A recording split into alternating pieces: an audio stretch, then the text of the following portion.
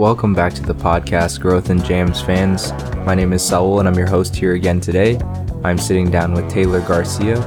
We talked about a lot of things, including faith, discernment, mental health, and of course, music. I hope y'all enjoy the show today.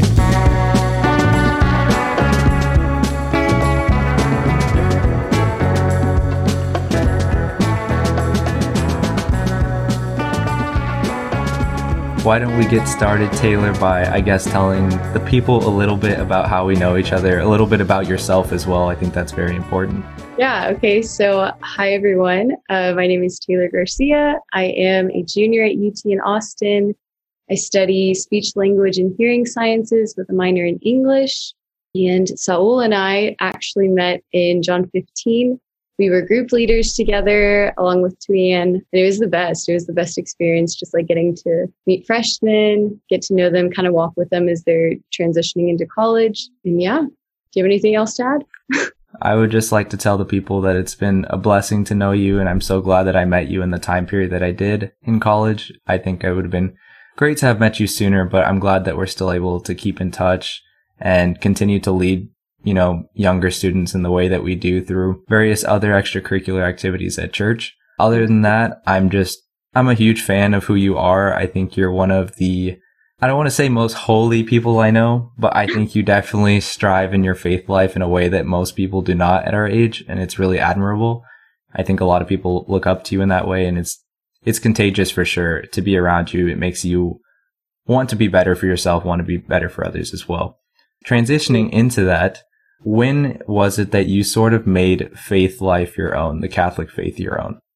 That's a good question. Well, actually, before I answer, I just want to say I feel so affirmed by what you just said. I'm like, wow, I feel so loved. So going back to your question, to kind of start out, I was a cradle Catholic. I was born and raised Catholic. I went to private school. So I was always like surrounded by my faith in some aspect. But it was never really, kind of like the question says, it was never really my own. I just kind of went through the motions a lot.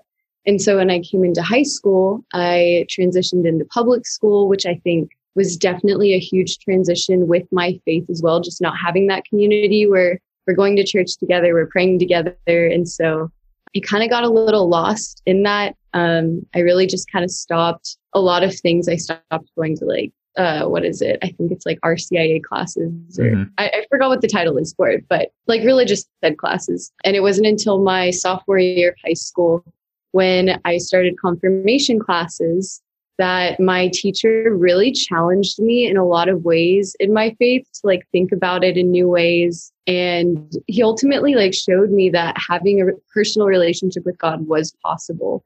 And so that was when I went on a church retreat for the first time. I think a lot of people who have gone on church retreats can attest that they're very powerful, very moving to like hear people's stories and just have adoration, all the sacraments, everything. So yeah, I was on that retreat that I had a really radical encounter with God. I really came to know that he really wanted to know me. And I think ever since then, I've in turn wanted to get to know him more. And that's kind of just been like my life journey thus far, is just like continually getting to know him deeper and letting him know me deeper. So yeah, I think that's kind of when I started to make it my own. Beautifully said. I think I also had a similar experience in that regard. I think for me, it was also through a retreat experience that I was able to kind of pivot in my life and realize like, wow, this is what I want in life and I want to chase this and I'm hungry for this. So that's beautiful. I didn't know that about you, that's when you kind of made the pivot in your life as well and chose to take ownership over your own faith. So that's great. What are some of the struggles that you faced as a result of being Catholic, whether that be, with friends or in your daily life in high school and you're in public school, or maybe even today that you face? Yeah. So it's actually kind of funny because I think in the same sense, like I experienced similar struggles while I was in private school as when I was in public schools. So it's interesting that like the different environments didn't really change, I guess, my experience. So just like growing up in private school, I was always known as like the super Catholic girl, which is so funny looking back, because I'm like, I literally didn't know what I was doing. Like I didn't understand my faith at all. If anything, I think it was because I was like one of the few people who still went to Sunday Mass. because unfortunately, like a lot of my classmates just didn't. And so they were always like, oh, Taylor, you're super Catholic. And here I was like, I don't even know who like God is. I'm still trying to figure all this stuff out myself. And that kind of translated over to high school when I would like talk with people and like somehow religion would come up and they would be like, oh shoot, you're like really Catholic because you go to Sunday mass. And in my mind, I'm thinking, I don't even like, I don't do anything more than that. So I don't know how that makes me super Catholic. But yeah, I think just like having that sort of standard placed on me was actually such a struggle. Because if anything, I think it made me really prideful, thinking, oh, then maybe I am like this really great Catholic, even though my actual life didn't correlate, I guess, to like what a Christian life would typically look like. And then also, like, of course, with that, I think calling me super Catholic was also in some way, shape, or form kind of like a joke, like, oh, you're Catholic, I need to like stay away from you, or like, oh, you're too holy, you don't know all like these bad things that go on, which is so not true. And so I think in that sense, it almost also separated me from my classmates and just kind of made me feel like, what makes me so different from everyone? And just kind of feeling a little loneliness in that. Then also, I think like another thing, if anything, this is probably the thing I struggled with the most growing up Catholic, was kind of knowing this life that I knew God had planned for me, and then this other life that everyone else around me was living. And I was kind of caught in this crossroads between these two things. And it was hard to kind of see the life that I wanted, the life with Christ that I wanted, and then just being surrounded by people who didn't necessarily support me in that, or in those choices that would lead me to that life.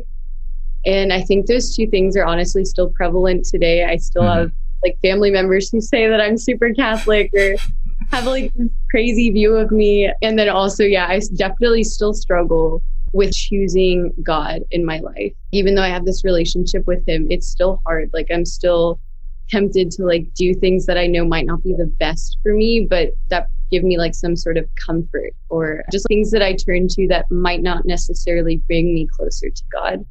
So I think those two are like probably the biggest things that I've struggled with in my faith that I still experience today. Yeah, thank you for sharing. I really like how you're able to make light of these situations and to be laughing about them. It's great. But I think you touched on a lot of things that I think a lot of people, whether they're Catholic or not, actually experience, because there's this life that you know that is best for you to live and will help you achieve your best self, regardless of, you know, what your beliefs are in life. And then you have this life in which society is pulling you to, that's kind of separate from the one that you think is best for you, or that is best for you. So I think that's great that you touched on that. And something else that you touched on as well that really stuck out to me in a world that's like really hyper focused on like cancel culture right now and really picking out like the things that people do wrong. Would you say that as a Catholic, your life is sort of more under a microscope and under scrutiny because you're expected to live up to a certain threshold of, I guess, holiness or striving for perfection, that maybe your mistakes aren't as forgiving as someone who may not be in this faith life? Yeah, I've actually thought about that a lot, because I do think being a part of the Catholic faith, you're almost held to this higher standard than other people because they associate Catholics with like incredible holiness, which is true, but we're still people and we still fail and we still mess up, which I think is something really important to recognize. Like, yes, we're all trying to follow God. We're trying to be the best that we can be, but we're still going to fail every single day. Like, we are not perfect people, even though we are following a perfect God. I definitely have thought about that a lot, as far as like people, I guess, wanting to like cancel you if you make a mistake and they're like, no, that's too wrong to try to correct. There's no going back from that. And something that I think is really beautiful in our faith is that we have this idea of mercy, which I think is so needed in our world today. In a world that is consumed by cancel culture, it's so radical to think of mercy, where you give someone a second chance, where you see like where they failed and you understand that, but you say, that is okay. I'm still going to trust you and I'm going to allow you to like make amends with that, which has been so instrumental in like my own life, just seeing all the ways that I failed and almost wanting to like just abandon ship and say, oh my gosh, I'm too awful. Like, I can't do this life. I can't match the standards that I have for myself. But because of this idea of mercy, I think it's actually allowed me to be very lenient, not only on myself, but on other people. Like when I wrong others or when others wrong me, I just kind of think back to that idea of mercy, of God's mercy on me. And I want to like give that to other people. That's beautiful. I think if a lot of people had that same outlook, we would be in a lot better place in this society. Something that brought to mind for me as well is that, yeah, we have this tendency specifically to want to be forgiven all the time, yet we're not really forgiving of other people. And yeah, that's hard, because how can you forgive anyone else if you can't forgive yourself, and vice versa? How can others forgive you if you can't forgive them? So yeah. Thank you for sharing. That's incredible. And I think that's one of the things that draws me most to our faith and really allows me to connect with God on a much deeper level, is just that idea of forgiveness, for sure. Mercy and just second chances, because we all need them. Yeah. And if anything, we like so need that, because it's not just like a one and done, like, oh, I messed up on this one thing one time. It's like we usually mess up multiple times with like the same thing, you know, like we constantly just lie or cheat or like whatever it is. So it's really like necessary to have mercy in order to amend with that continued falling, you know, that we experience. Yeah. 100%. I think here would be a good place, after discussing a little bit about our faith, for you to kind of talk about your openness and your willingness to consider faith life and what role that plays for you in your own life as a college student and where you're heading in the future. It's actually crazy because I didn't really start actively discerning religious life until January. But this idea of discernment has just come up a lot throughout the years. And it's so funny because in high school, I think I had like a very slight openness to it. But you're in high school where like everyone's starting to date and everyone just like trying out all these new things. And so kind of like committing or thinking of committing your life for the rest of your life to chastity, poverty, and obedience is not a popular thing in high school, nor in life in general, honestly. But I think I just was not open to it in high school in the sense that I was willing to actually, I guess, like look into it. It was always like a thought, but I was never open to really living that out or like thinking of the possibility of living it out. And so I think when I came into college, I was really starting to grow in my faith a lot more. I was in a place where I really got to know God. I started to trust him. And I think that's when openness to the possibility started to come up. And it wasn't until we were at SLS in January, the large focused Catholic conference, where I gave a talk on discernment at our, whatever you call it. It was like the I don't know what that was, but yeah. Yeah, like something with our diocese. And I literally remember a few days before SLS, Callan called me and she was like, so we want a student to give a talk on discernment. And you came to mind. And in my mind, I was thinking, why the heck did I come to mind? I was like, I'm not actively discerning. I like have thought about it, but that's kind of it. And so I was like, okay, I'll think about it. Like, we'll see. And it was kind of throughout the process of preparing for that talk that I really came to see all the ways in which God had really called me very slowly and subtly to actually discern that type of life.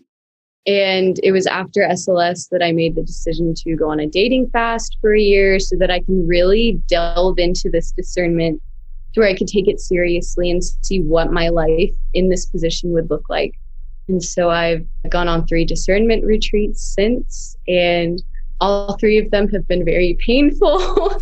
They've been great, but painful in the sense that so many things in my heart have come up with discernment and just, I guess, just like seeing the ways in which I am scared to discern this. I am scared to be a part of religious life.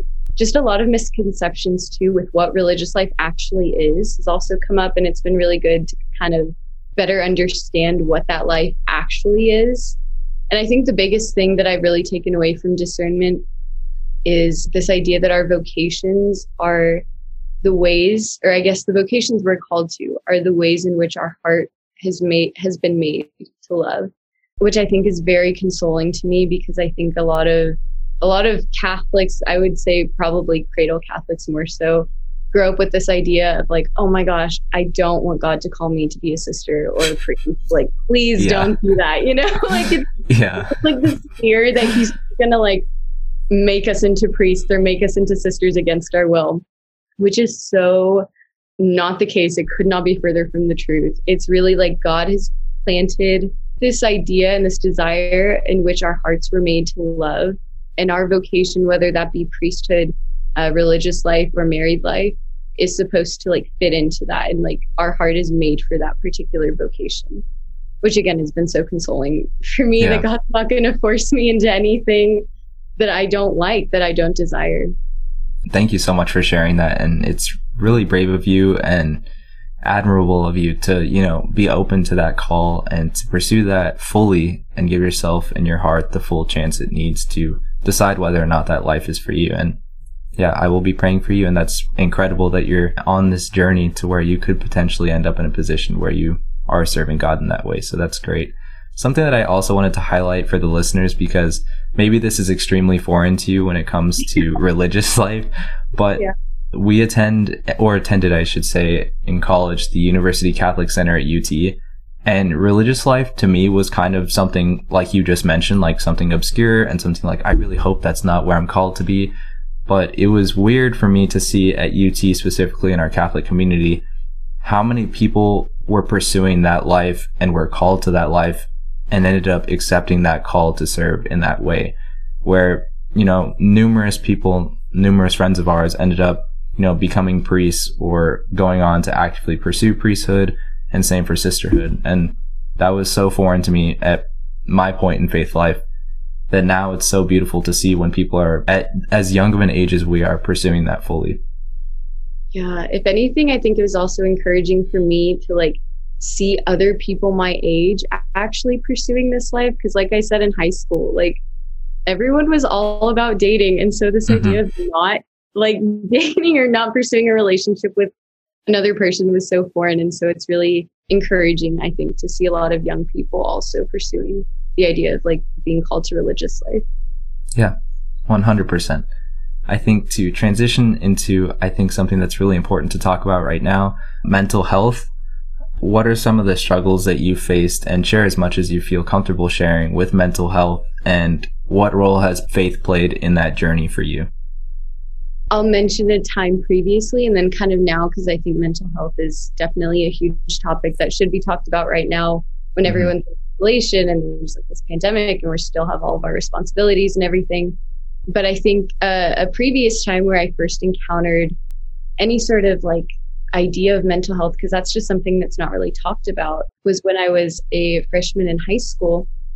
And I was transitioning, like I said earlier, into public school from private school.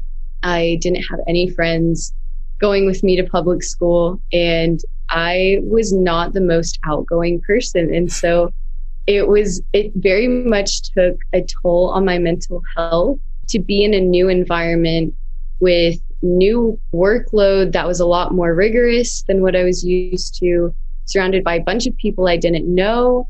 And like all these expectations were kind of placed on me as now being a high schooler. And so it was just a lot of things that really built up. And I usually, freshman year of high school was probably the hardest year of my life, just with like family things that were going on with school, like socially with friends, like not having friends really. And so I can honestly say like my freshman year, I would go home almost every single day. Like I'm not exaggerating. It was almost every single day. And I would just cry. Like I would cry either about feeling lonely. I would cry about not feeling good enough in like the sports and extracurriculars I was involved in, out of frustration for coming home and there being like chaos. I mean, it was nothing too serious, but just family things that would kind of like put me back in the state of instability again.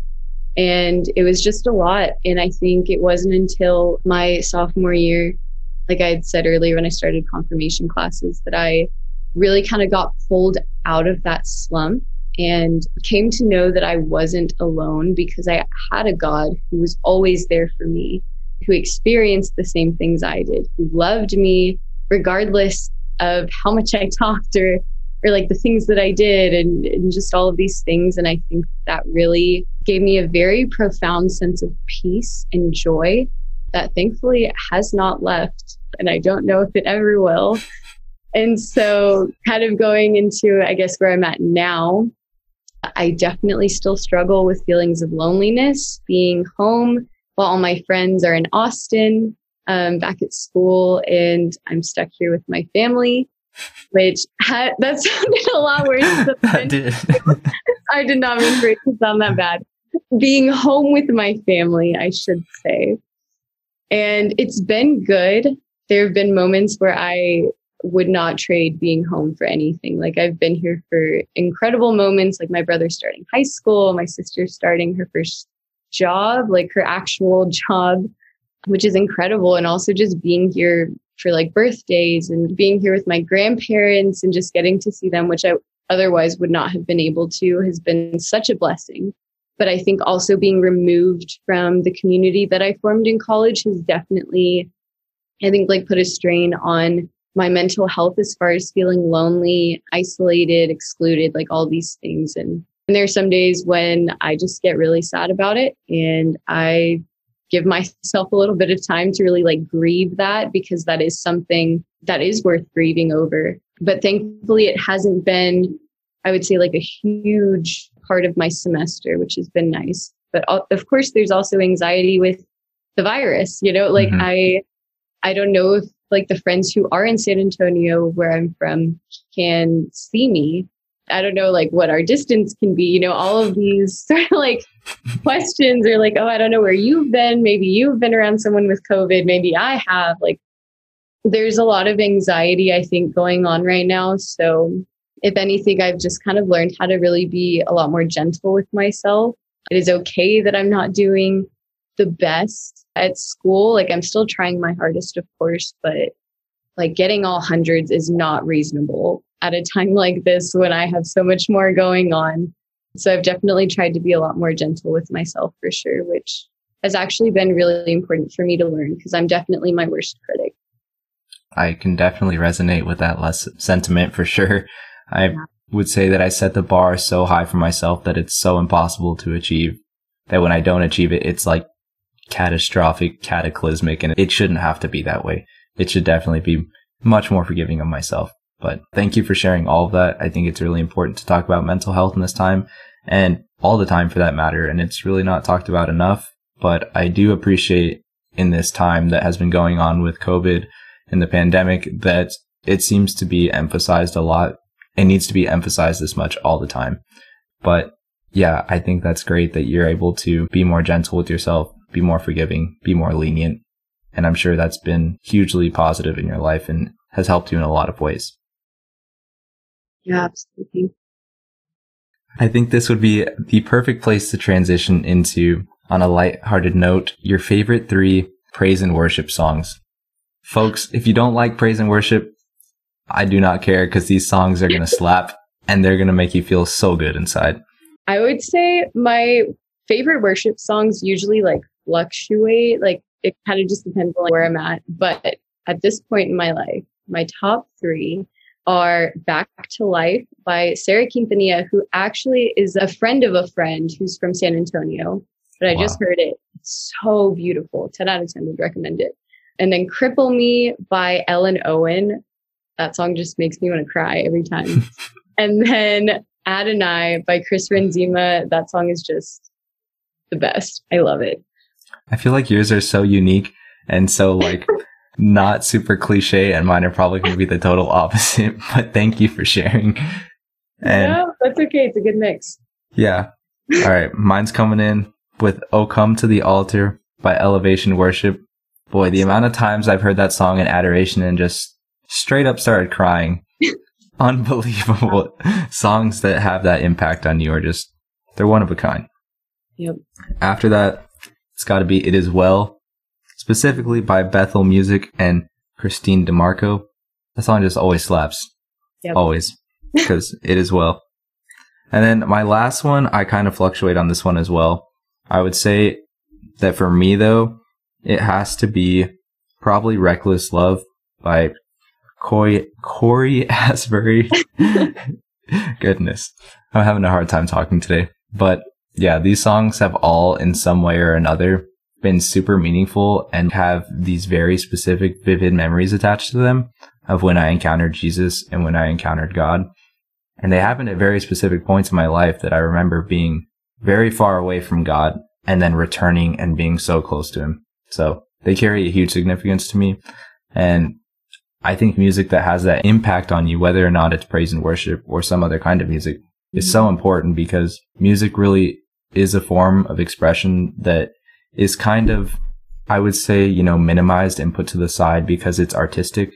But I think it's a form of language that is hugely impactful and important and cuts across, time, space, generations, language, etc. Yeah, absolutely. And I think there was I don't know if it's a saint who says this or if it's just a thing that's spoken about in our church or something.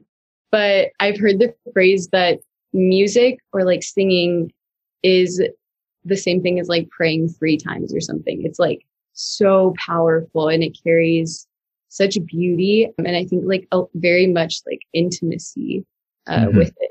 It just speaks from the soul in a way our words just can't. Which is funny because it's also words. It's just being sung. 100%. I agree with that. It doesn't make much sense when you think about it because they're just words, but the emotion speaks so much. So I think to wrap this up, I just want to say thank you so much, Taylor, for everything that you've shared today, for being a part of this podcast, for being such a great friend, a sister in Christ. And it really means a lot to me that you're willing to share all that you have, and your life, your lifestyle, all you have to offer is very admirable and it's contagious.